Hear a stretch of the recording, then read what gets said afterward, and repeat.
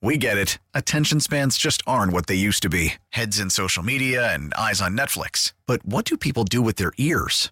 Well, for one, they're listening to audio. Americans spend 4.4 hours with audio every day. Oh, and you want the proof? Well, you just sat through this ad that's now approaching 30 seconds. What could you say to a potential customer in 30 seconds? Let Odyssey put together a media plan tailor-made for your unique marketing needs. Advertise with Odyssey. Visit ads.odyssey.com.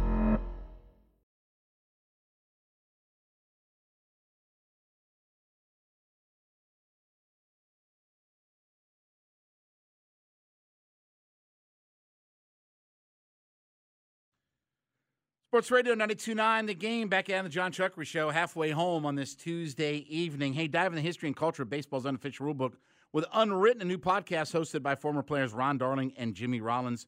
This week, Trash Talk is coming up. That's going to debut tomorrow. Download Unwritten for free on the Odyssey app or wherever you get your podcast from. 404-741-0929. Solomon Brothers Diamond text line to be a part of the show. Odyssey app site, catch on the go. Social media at 929 The Game at JMCH316. That's Life is going to be a little bit different tonight because I'm going to get on my soapbox a little bit and talk to all of my parents that are out there. And I'm going to get Day-Day involved in this as well. But it was a very strange and quirky weekend for me. And really because on the dad front and everything like that. But we'll get to that coming up at 9:20. Braves are up 6-1 right now on the god-awful pig slop, muck and mire, like when when it's cold outside and your nose runs and that snot kind of hangs down and freezes, right? That's the Pirates. They're like that frozen snot that gets on the end of your nose when it's cold outside. Or that like loogie that gets caught in the back of your throat that you keep kind of choking up and everything, got to spit it out, and it's got that thick phlegm to it. That's the Pirates. They're your thick phlegm loogie in the back of your throat that you can't wait to just hawk up and spit out. It's sad to hear you talk about them like that because, like you said earlier, they're a storied franchise. Yeah, you probably grew up with them, the late 70s through the 80s and the early 90s. Early 90s, yeah. They were one of the better franchises. I mean, look, they've been historically one of the best franchises ever in the National League. Yeah. They were super successful in the 60s. Obviously, they went to the World Series, in the 60s and the 70s. They were successful in the 50s, when they at the turn of the century with Hannes Wagner, they were one of the best franchises. They played in the first ever World Series. Right. So, look, they are – it's a shame, and it's not like they haven't any players. Remember, they drafted Garrett Cole, number 1 overall. Mm-hmm. They drafted Josh Bell was another first round. They've had good players. James Taillon, they've drafted him. Mm-hmm. They've drafted, good players over the decades, but they have not paid or, developed them enough, and when they get good, they don't want to pay. They just trade them away. Yep. And you can't keep hoping that you draft superstars that will be young and cheap. Baseball is a money business, okay? Yep. You have to spend some money at some point. Yeah. At some point, you have to lock guys up and build around them. And then you can keep filling that well back up full of water. But you can't get Josh Bell and Garrett Cole good and just dump them off and trade them away for prospects. Because you'll never – it's so hard to develop prospects into all-star caliber major league players that the idea of getting 2 or 3 guys back for Garrett Cole, most likely those guys will never be that good for you. The Indians were lucky. When they traded Bartolo Colon and CC Sabathia and when they traded guys like Sean Casey and stuff like that who were good players through the organization, they got some talent back. Right. They were able to get, Grady Sizemore and players like that. They're able to get Cliff Lee. Mm-hmm. They got those kinds of guys, but that doesn't always work out. Right. It doesn't always work. And by the way, when they traded Sabathia to the Brewers, and who'd they get? Did they get? I'm trying to remember who they got. I can't remember if it was who they got in return. They got Bob Wickman, I think, was one of the guys, and they got a couple other young players. Maybe Richie Sexton was part of that deal. But Sabathia went on like a 12-1 run for the Brewers that year and took them to the playoffs. So when you give up your quality players for junk, sometimes it works, but most times it just doesn't. And you give away guys like, you give away these guys like, Garrett Cole and Josh Bell, and you just are never going to get the return from them, especially when they're young guys and they're cheap. You're not going to get the return on them. But one guy who's had certainly a very good season and been one of the heart and soul of the Braves is Dansby Swanson, right? And we know that he's about to become a free agent at the end of this year, right? We know that he's, headed toward free agency, and obviously one of the big questions is, do the Braves sign him or not? It's been an interesting season for Dansby in this perspective. If you just look at his raw numbers, right? He's hitting .290. He has scored 80 runs, 16 homers, and 68 RBI, right? That's a pretty good, obviously pretty darn good year. Maybe his best year ever as a major leaguer. And right now with 16 homers, that's a pretty good number, right? He's probably going to be, pushing toward 25 homers or somewhere around there. But if you look at how he's gotten here, it's been very strange.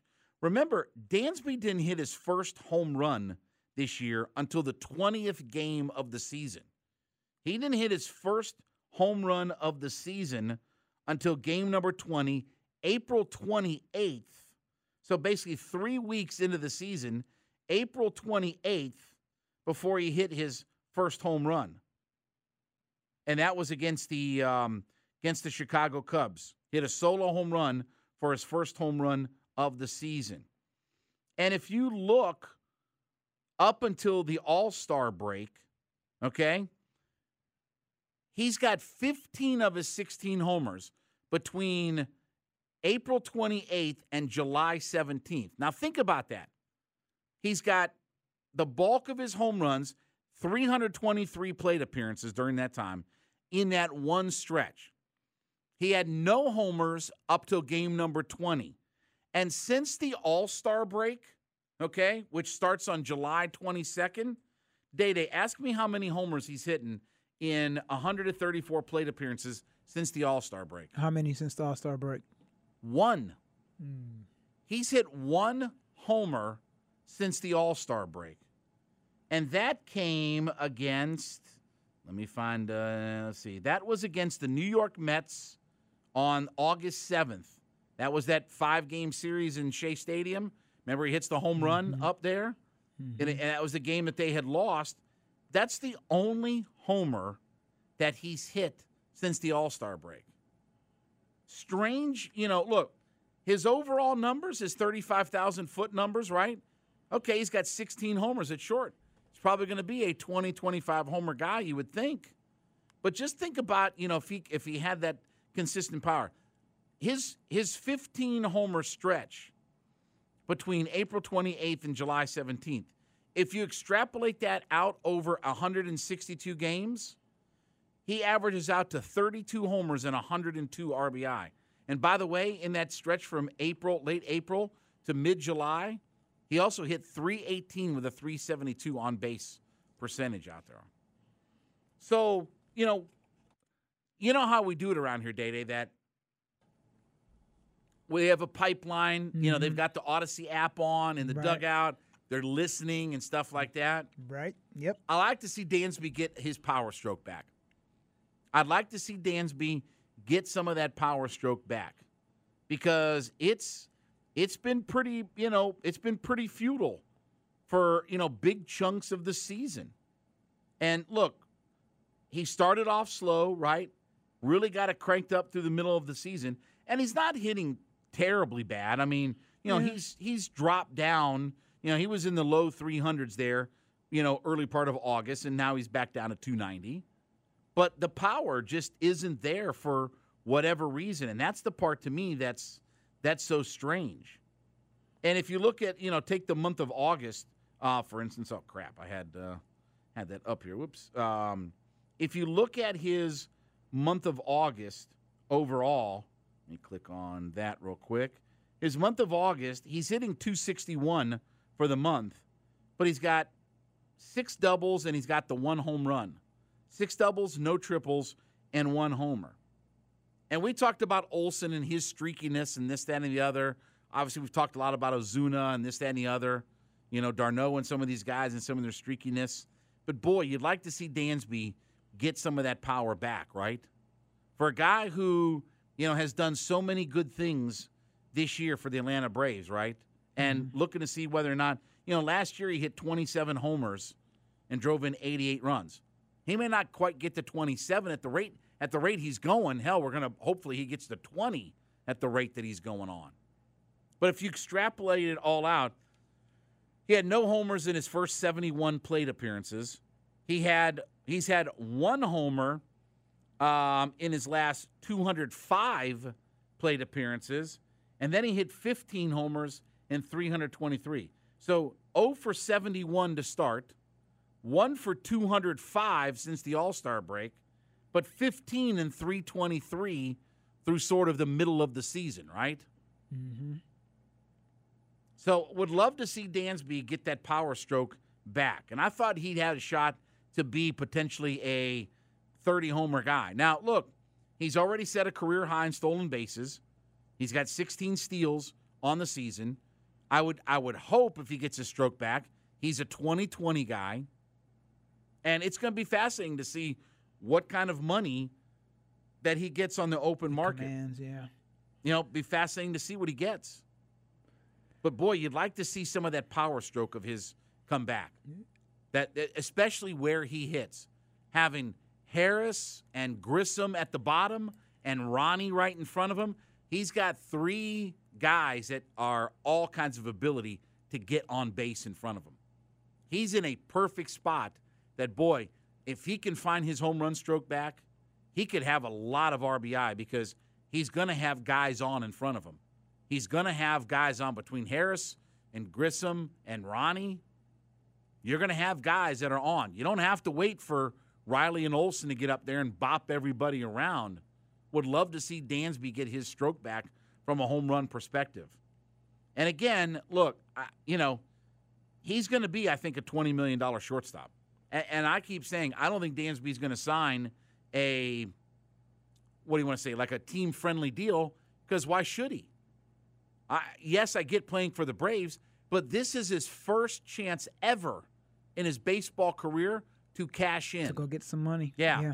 And it makes you kind of wish, and obviously Alex Anthopoulos wasn't here, but it kind of makes you wish that they had given him one of those deals even when he was kind of fledgling around and struggling. Yeah. People would have freaked out about the idea of him getting 9 or 10 years for $80, $90 million or whatever like that, but you almost wish he'd have been a guy that you locked up, because I think he's going to win the Gold Glove this year. I think he's going to be a 20-20 guy. Well, there ain't a whole crap ton of 20-homer, 20-steal Gold Glove shortstops that are running around in baseball today at a premium high position, right? Right. Few positions on the baseball field are more important than what your shortstop is. He's sort of the captain of your infield, right? Mm-hmm. So hopefully he can find that home run stroke and get that back on track. But it's funny how players, we talk about, guys going through hot and cold stretches. That's why you have to be impressed with guys who can consistently perform, throughout the majority of the year. Because every player, no matter how good they are or how good of a season that they've had, again, if you look at the top numbers, you say, all right, 16 homers, almost 70 driven in, hitting 290. Overall, the numbers level themselves out. It's just that you get these things in chunks and stuff like that. And if you get 2 or 3 guys hot in your order, that's tough to do. Think about the Cardinals. The Cardinals have been a 2-hitter lineup their entire season. Imagine what they look like if you take away Goldschmidt and Arenado, who might be 1 and 3 or 4 in the MVP race in the National League. Take those 2 guys out of the lineup. That looks like the Tidewater Mets. That looks like the Gwinnett Stripers. That's how good that lineup is. So Dansby's had some real streaks this year to even get his home run bat back. All right, when we come back, that's life, but we're going to do this thing a little bit differently than what we normally do. No top 10 tonight. I'm going to have a little discussion with Day about a couple of things here when we get back. Chuck Green, the Kia Studios, Sports Right After the Game, the Odyssey.com app.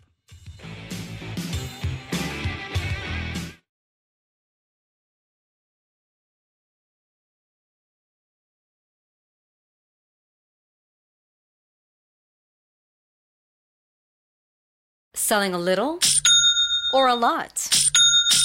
Shopify helps you do your thing, however you cha-ching. Shopify is the global commerce platform that helps you sell at every stage of your business. From the launch your online shop stage, to the first real-life store stage, all the way to the did we just hit 1 million orders stage. Shopify's here to help you grow. Whether you're selling scented soap or offering outdoor outfits, Shopify helps you sell everywhere. From their all-in-one e-commerce platform to their in-person POS system, wherever and whatever you're selling, Shopify's got you covered. Shopify helps you turn browsers into buyers with the internet's best converting checkout. 15% better on average compared to other leading commerce platforms. And sell more with less effort thanks to Shopify Magic, your AI-powered all-star. Shopify powers 10% of all e-commerce in the US. And Shopify is the global force behind Allbirds, Rothy's, and Brooklinen, and millions of other entrepreneurs of every size across 175 countries. Plus, Shopify's award-winning 24/7 help is there to support your success every step of the way. Because businesses that grow, grow with Shopify. Sign up for a $1 per month trial period at shopify.com/Odyssey Podcast, all lowercase. Go to shopify.com/Odyssey Podcast now to grow your business, no matter what stage you're in. Shopify.com/Odyssey Podcast.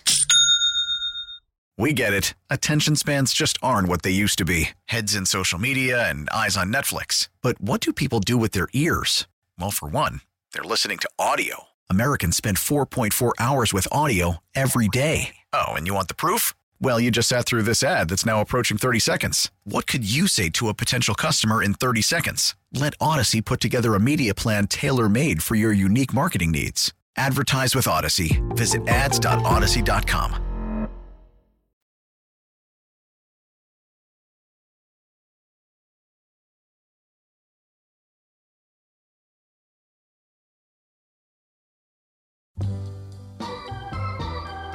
Sports Radio 92.9 The Game. Back with you on the John Chuckery Show.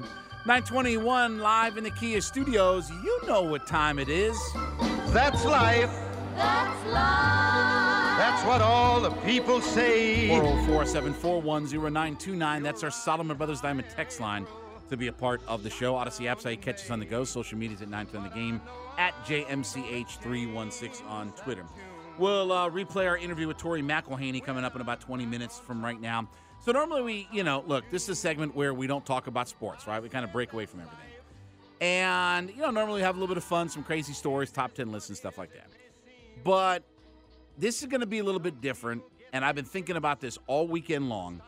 And this is one of those times when I'm going to big time it, and I'm going to pull my, I've got a big platform card right now, okay? So, Day-Day, I know you're a parent. I'm a parent of a teenage daughter. My daughter turned 13. She'll be 14 in November. Right. So, they were at the Cherokee High School football game on Friday against Cartersville and all that kind of stuff. Then Saturday night, she was with a friend of hers and wanted to spend the night, and I had never met their parents. So I said, okay, I'll take you over, but I want to meet their parents and everything, okay? Right. So I met them, really nice people and all that kind of stuff. And they were going to my daughter's friend's brother plays football, and he had a game at Woodstock High School. I don't think it was a varsity game. I think it was maybe like a JV game or something like that. On Friday? Yeah, on Saturday. Oh, on Saturday. Yeah, on Saturday. Might have been a middle school or yeah. He's either middle school or JV or what. I don't even know. I'll be honest with you. I don't really know. But my daughter and my daughter's friend wanted to have one or two more girls come over and spend the night in this and the other. Right. Okay? And the parents didn't want all that because one of the girls they don't particularly like, and one of the girls I don't particularly like. Okay. And these two girls they wanted over, they've gotten my daughter in trouble before, and it's just not been good. Right. And so the girl who couldn't come over was all upset, and she was talking to my daughter at the football game on the phone. She was talking to my daughter's friend on the phone and all that kind of stuff. And she went in and put on her Snap Face or Instabook or, Facegram or whatever. Right. She put out a thing that said, hey, there's going to be a party at midnight over at this girl's house that they were staying. Put it out on social media for everybody. And so if you remember Saturday night, it poured down rain around. Yep. They were supposed to have the football game at 6 o'clock, but the weather was so bad it got pushed back to 8, Right. 8 or 8:30, okay? So they got out of there late, and they wanted to go get some food, and they went to Taco Mac right there on Highway 92 and 575 right by the Home Depot, Right. and got something to eat.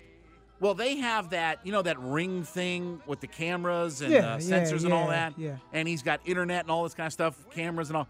So his cameras and all that and his phone start going off. This is what my daughter's telling me. Right. This is the dad stuff. This is the Right, dad, right. yeah, where they're going to stay. All these people start showing up at their house. And by the time they got out of there and got home, it was after 11:30. Right. There were like 15 cars in the driveway and parked on the property that were there for the party. And I guess, according to my daughter, there were a bunch of those kids that would not leave. And so Dad went in and got his gun. And then one of the neighbors heard all the commotion. Right. He went and got his gun and came over with Dad and helped out Dad. And the neighbor and Dad sat out there with their guns as people were coming in and out of the driveway until I guess it was almost 4 in.the morning when it finally stopped and died down. Wow. So the girl did that out of spite. Yep. and I was already on the fence about a couple of these girls that my daughter has hung around with. Right. And we had a big talk. Like, I cut all that off. And here's the thing, and this is kind of my message. I'm leading into everything with this. I get it's easy to blame the girls, okay, that were involved in all this. But one of these girls spent the night at my ex-wife's house on Friday night, snuck out of the house and didn't show back up until 7:40 in the morning when she came knocking on the door. And part of why they were over there is because, from what I understand, that their mom really didn't want them to come home.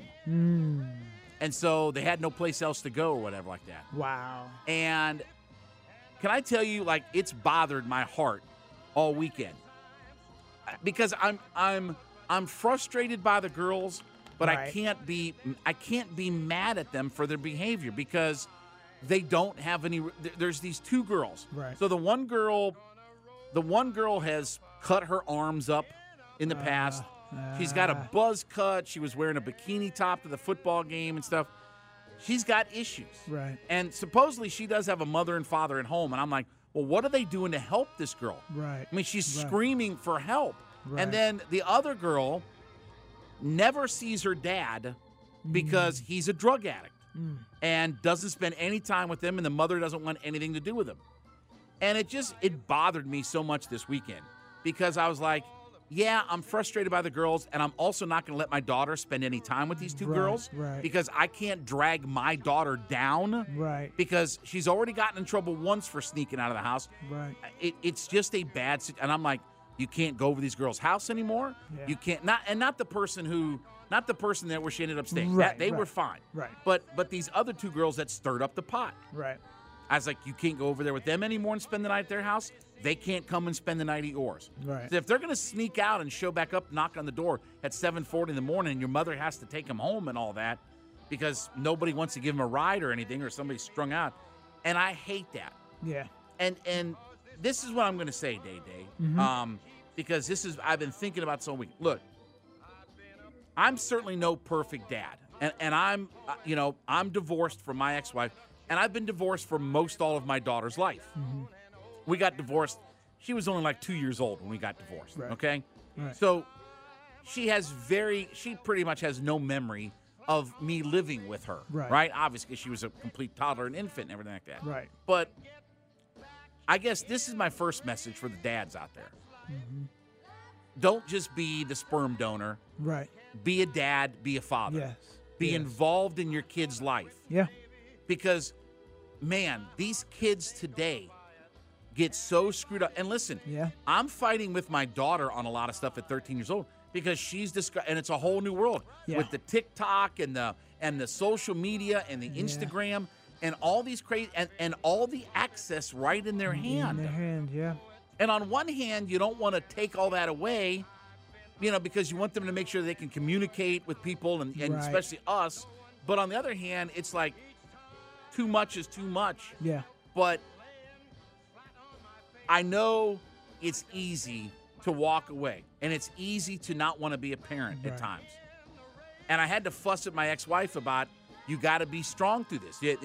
These teenage years. Especially with a female. Especially Yes. with a girl. Yes. And these teenage years, I can already see, are going to be so challenging. Yeah. And, as a dad, and I try not to get too over involved, but in this, I'm neck deep in it now. Yeah. And I've laid down ground rules, and I've come up with the solutions, because if my ex-wife can't handle it, what she's shown she can, I've got to step in and do Right. it. Because I'm only going to get one chance to get my and here's my thing, and this is why I feel so bad about these girls, because they think they know.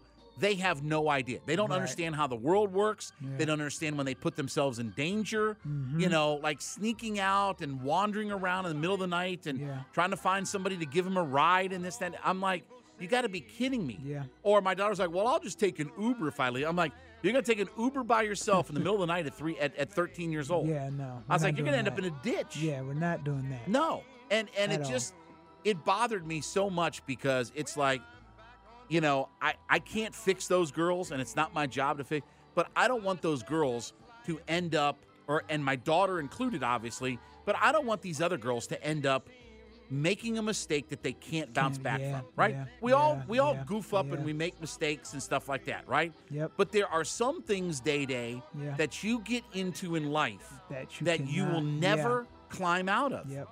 And I don't want to get into, but we all know, you can make the wrong mistake, trust the wrong person, get involved, and you think that, oh, it's no big deal, I do this, or this, and it goes wrong. Yep. And look, it's a different world now. And look, there's always been perverts, there's always been mentally screwed up people. Yeah. There's always been all of that. But now they have way more open platforms than they've ever had before. Way more access to Yeah, you. Way exactly. more access Way more to you. access to people.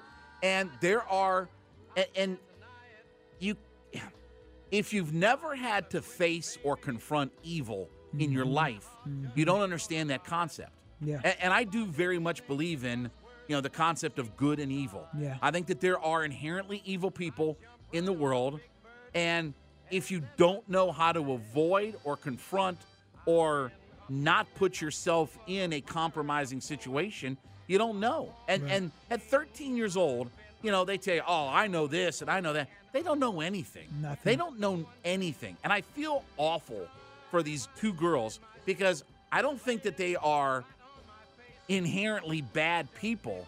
They are in such a bad environment, though. They're just searching. They're Right. searching for where to belong. Right, exactly. And they don't get the leadership and guidance and love and Yeah. things like that. Their parents may think that they love them, Right. but, love isn't buying your kid a pair of Air Jordans. Right. No. Love isn't upgrading their phone.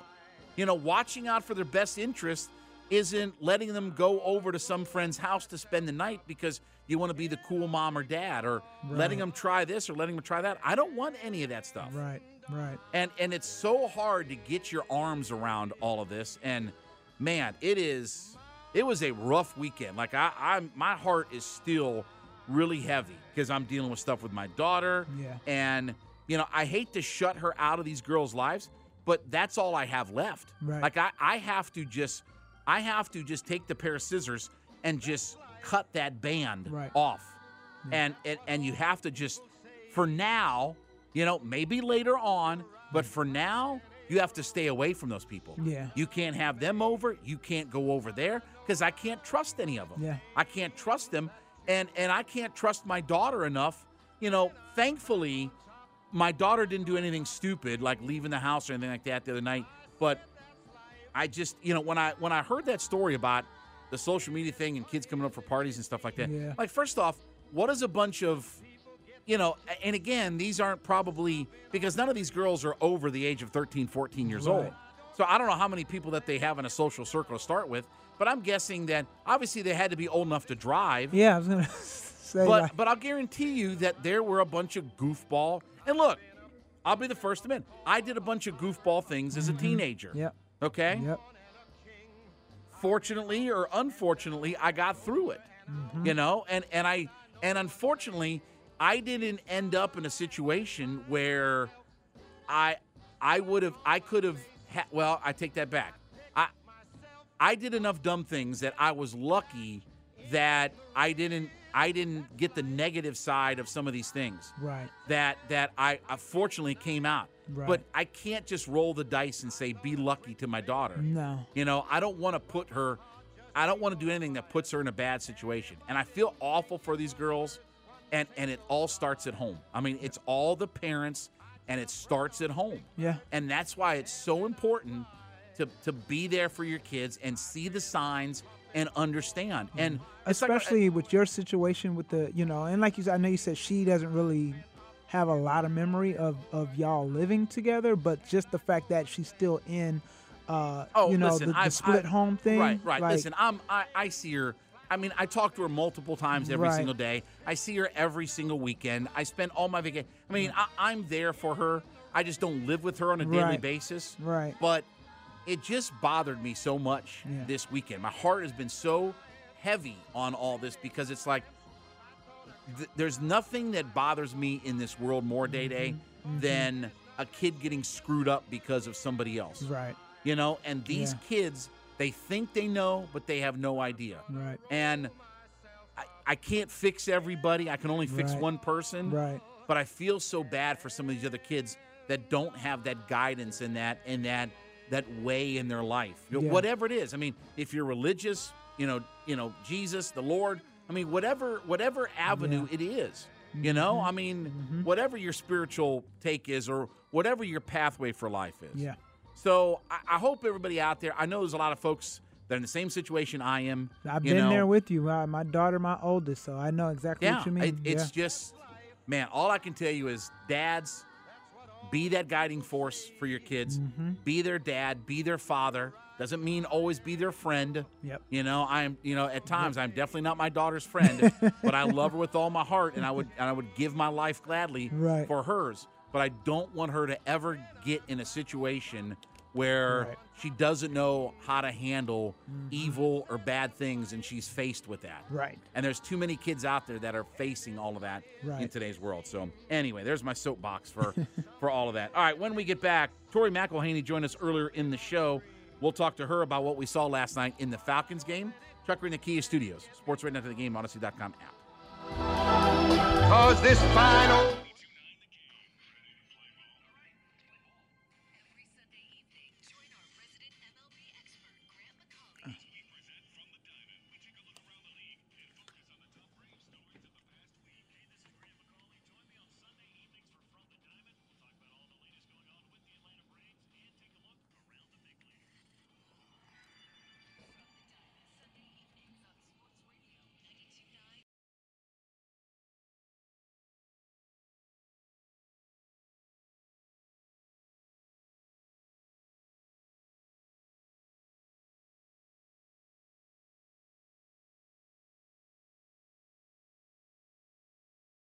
Sports Radio 92.9 The Game. It is the John Chuckery Show live on this Tuesday evening, coming off of, unfortunately, a Falcons loss last night. But fear not, it's only preseason, and we've got one more of these coming up on Saturday. Going to be a busy week for the Falcons. I mean, joint practices, a game on Saturday, cuts next Tuesday. We got a few cuts here today, and to help us sort it all out, let's head out to the WadeFord.com hotline.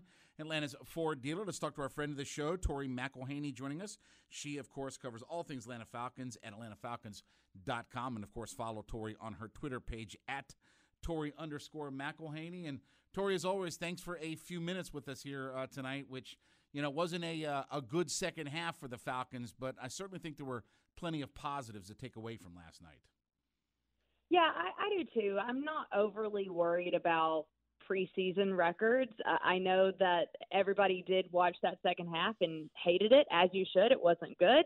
But for me personally, I look more at over the course of joint practice and then the game that we saw on Monday night, I'm looking more at individual work and what type of evaluations this coaching staff is getting on the individuals, almost more so than what they're getting for the team at large. And that's kind of where I'm at. I think it was really interesting to see how much work we got to see the first team offense and defense get against the Jets number twos. But I think overall, I'm not ready to just like burn the whole place down because the second half went the way it did. I mean, I think like when you run Felipe Franks out there, and this is a guy who has played 80% of his training camp reps at tight end, you get what you get. So I'm probably going to jump all over the place in this interview because I'm kind of like you. I've got all kinds of thoughts going through my head. Let's start with, I thought the running game took a step backward last night, though. And if you look at the running backs, take away Franks' yards on the ground, running backs barely averaged 3 yards a carry, only a long of 8. Thought they really did some good work in the first game of the preseason. Even the quarterback runs aside, I thought the running backs did well. But I didn't think they did so well. And I know the Jets, have this good defensive front, but those guys didn't play last night. Were the coaches kind of disappointed, even though they kept it, the same kind of very much pass to run balance here in week 2? Were they disappointed in the run game as well?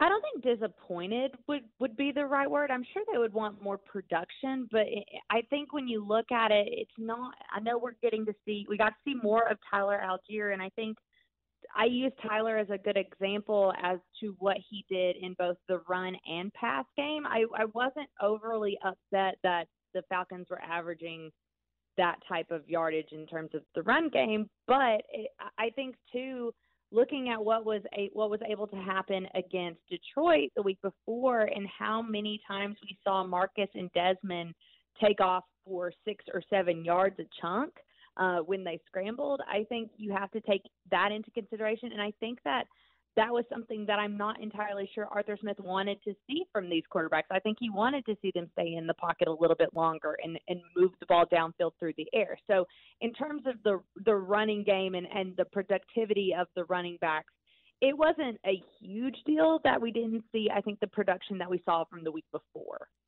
Thought both quarterbacks looked sharp. And, I read some of your comments talking about Felipe Franks. We're going to talk about him in just a minute here. But I thought Mariota led some good drives. I thought Desmond Ridder did some good things as well. It was good to see them get a little bit of kind of pass-oriented and try to push the ball downfield. It felt like that there was some more of that conscious kind of effort in this game is to try to design some plays to get the ball going downfield further. Yeah, I definitely agree with you. I think that we really did see them staying in the pocket a little bit longer. I thought pass pro looked pretty good, especially with the first and second team. I know you had some procedural penalties and stuff and some holding, which that in and of itself needs to be cleaned up, obviously. Arthur Smith talked a lot about that post game. But for the most part, I thought pass pro held up fairly well, and I think that allowed Desmond Ridder and Marcus Mariota to have the time in the pocket and the receiving yards that they did was because of that. And so I think if you're taking something good out of that game, it was that. Even with you were talking about the Jets defensive front, even those reserves are some pretty good reserves in terms of what you're going to see across the league. So for that reason, I was pleased with what we saw from Marcus and Desmond. Of course, talking about the procedural penalties, those have got to be cleaned up. And I think talking to Arthur Smith postgame and then Scott Bair talking to Desmond Ridder postgame, they know that. That's not what they want. Arthur Smith doesn't like that at all. He's said as much multiple times. If you saw him on the sidelines, he didn't like it. So there are some things to be cleaned up. But in terms of, I think, just the tempo, the timing of the passes, the routes and the conceptions, I think all of that was pretty good, especially in that first half. Tori McElhaney from AtlantaFalcons.com joining us here on the WadeFord.com hotline as we look back to last night's loss against the New York Jets. Let's talk about that offensive line. Let's start first because my big thing that I think we're trying to figure out at this point is Hennessy or Dahlman starting at center. Do you think anybody did themselves better than the other? We saw any kind of separation? I mean, I do understand that this thing is going to go all the way through the preseason and probably into week 1 of the regular season trying to figure out who's going to be the starter. But did you get any sense of one guy maybe pulling in front of the other from last night? To be honest, no. I know that there was, we talked about those procedural penalties in the second quarter. And last night, Drew Dahlman worked with the first team and Marcus Mariota, and Matt Hennessy worked with Desmond Ritter, which is opposite what it was in Detroit. And I think that is really, I feel the need to point that out, because I think you're exactly right when you're saying, like, this is a situation, this is a competition that's going to go all the way to week one. I 100% believe that to be true. Every single day of training camp of this preseason, it's Matt Hennessy and Drew Dahlman switching off every single day. And so I think this coaching staff, they've said from the get-go that they want a fair evaluation of those two guys working with the first team. However, I don't know. For me personally, it's like they are so neck and neck and so close that I haven't really seen someone pull away with the job. Now, we have a really big week of 2 joint practices with the Jaguars, and then, of course, the game coming up this weekend. This is a huge week for those two guys, because you do have to make a decision. By the time you get to week one, you really need to know who that core group of offensive linemen is going to be. And the only spot that's really up for grabs at this point is that center position. So this is a big week for Drew Dahlman and Matt Hennessy. I wasn't really surprised by some of the cuts. I mean, I've talked to some people about, I really like Auden Tate. I like his skill set, but he just wasn't getting a lot of things done in camp in the preseason, just not separating himself. So wasn't really surprised by anything.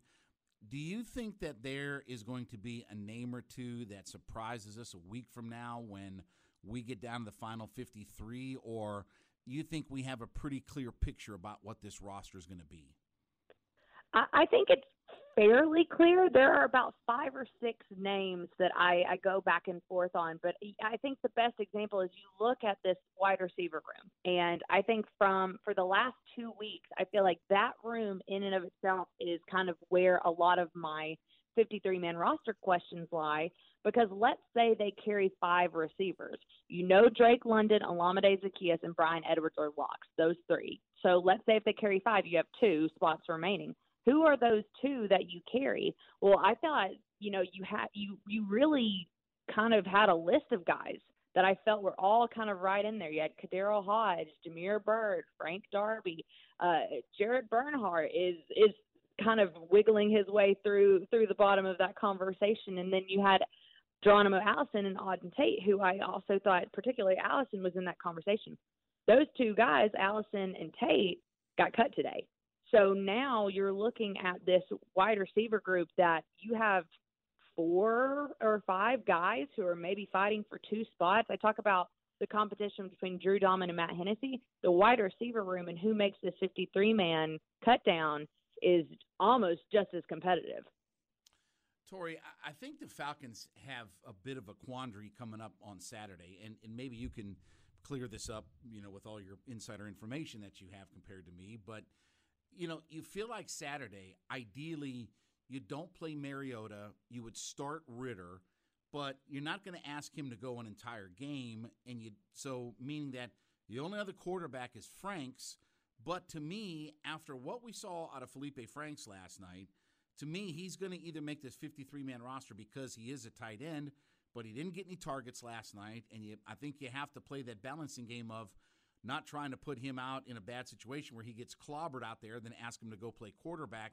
It just seems like a little bit of an awkward situation. I guess one is, do we kind of expect Mariota to even play in Game 3? Is Franks going to make the 53-man roster?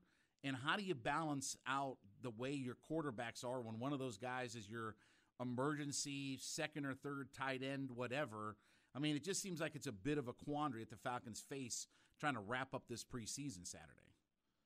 I couldn't agree with you more. I'm not going to lie to you at all. The whole Felipe Franks narrative, let's use the word narrative. Arthur Smith probably wouldn't like that, but I'm going to use it anyways. The Felipe Franks narrative, conundrum, whatever you want to call it, is very confusing to me. And I say this because throughout all of training camp, we saw him take, I would say, 80 to 85% of his reps and his snaps at tight end. he was never really in that rotation at quarterback. He would come in sparingly, but it wasn't until we did get closer to the first preseason game that we even saw him take any significant reps at quarterback. And even then, it was kind of just in 7-on-7.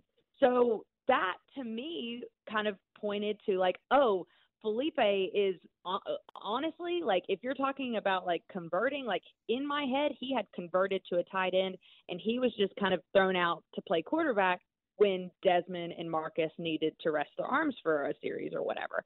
But then you get to the Detroit game and we don't really see him at tight end. We see him play some special teams, but that was kind of it. He doesn't play quarterback. We really didn't see him hardly at all.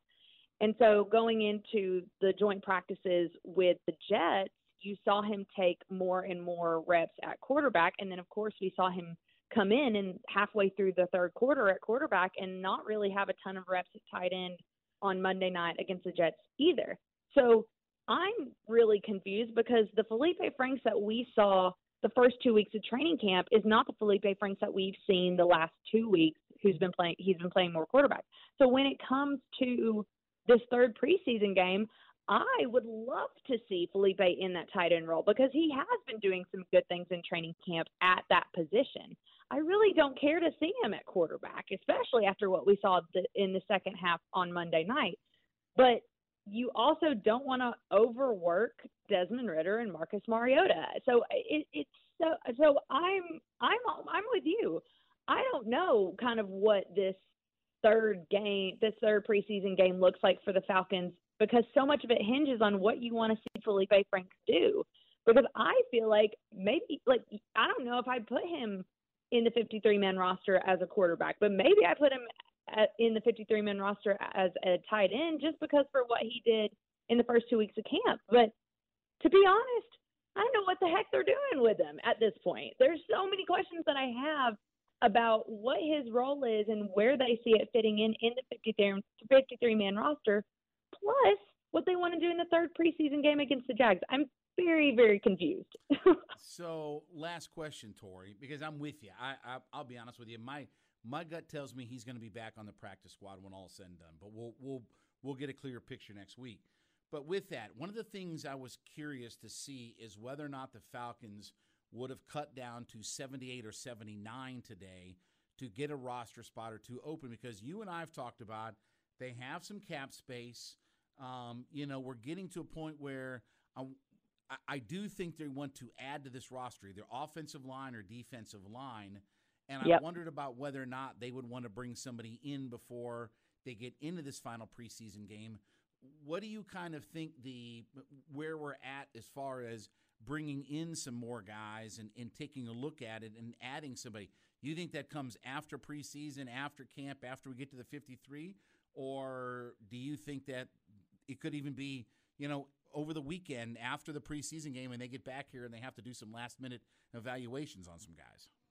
Yeah, so the way that I look at this, and I'll use the defensive line as an example. The defensive line has been just bitten and ridden with the injury bug. Mm-hmm. As we know, there's been a lot of injuries across that defensive line. We literally saw last night Jalen Dalton, who was really also, I felt, fighting for a roster spot. We saw him go in there with the ones and the twos and have a rotational role along the defensive interior. He gets hurt last night. He's waived this afternoon.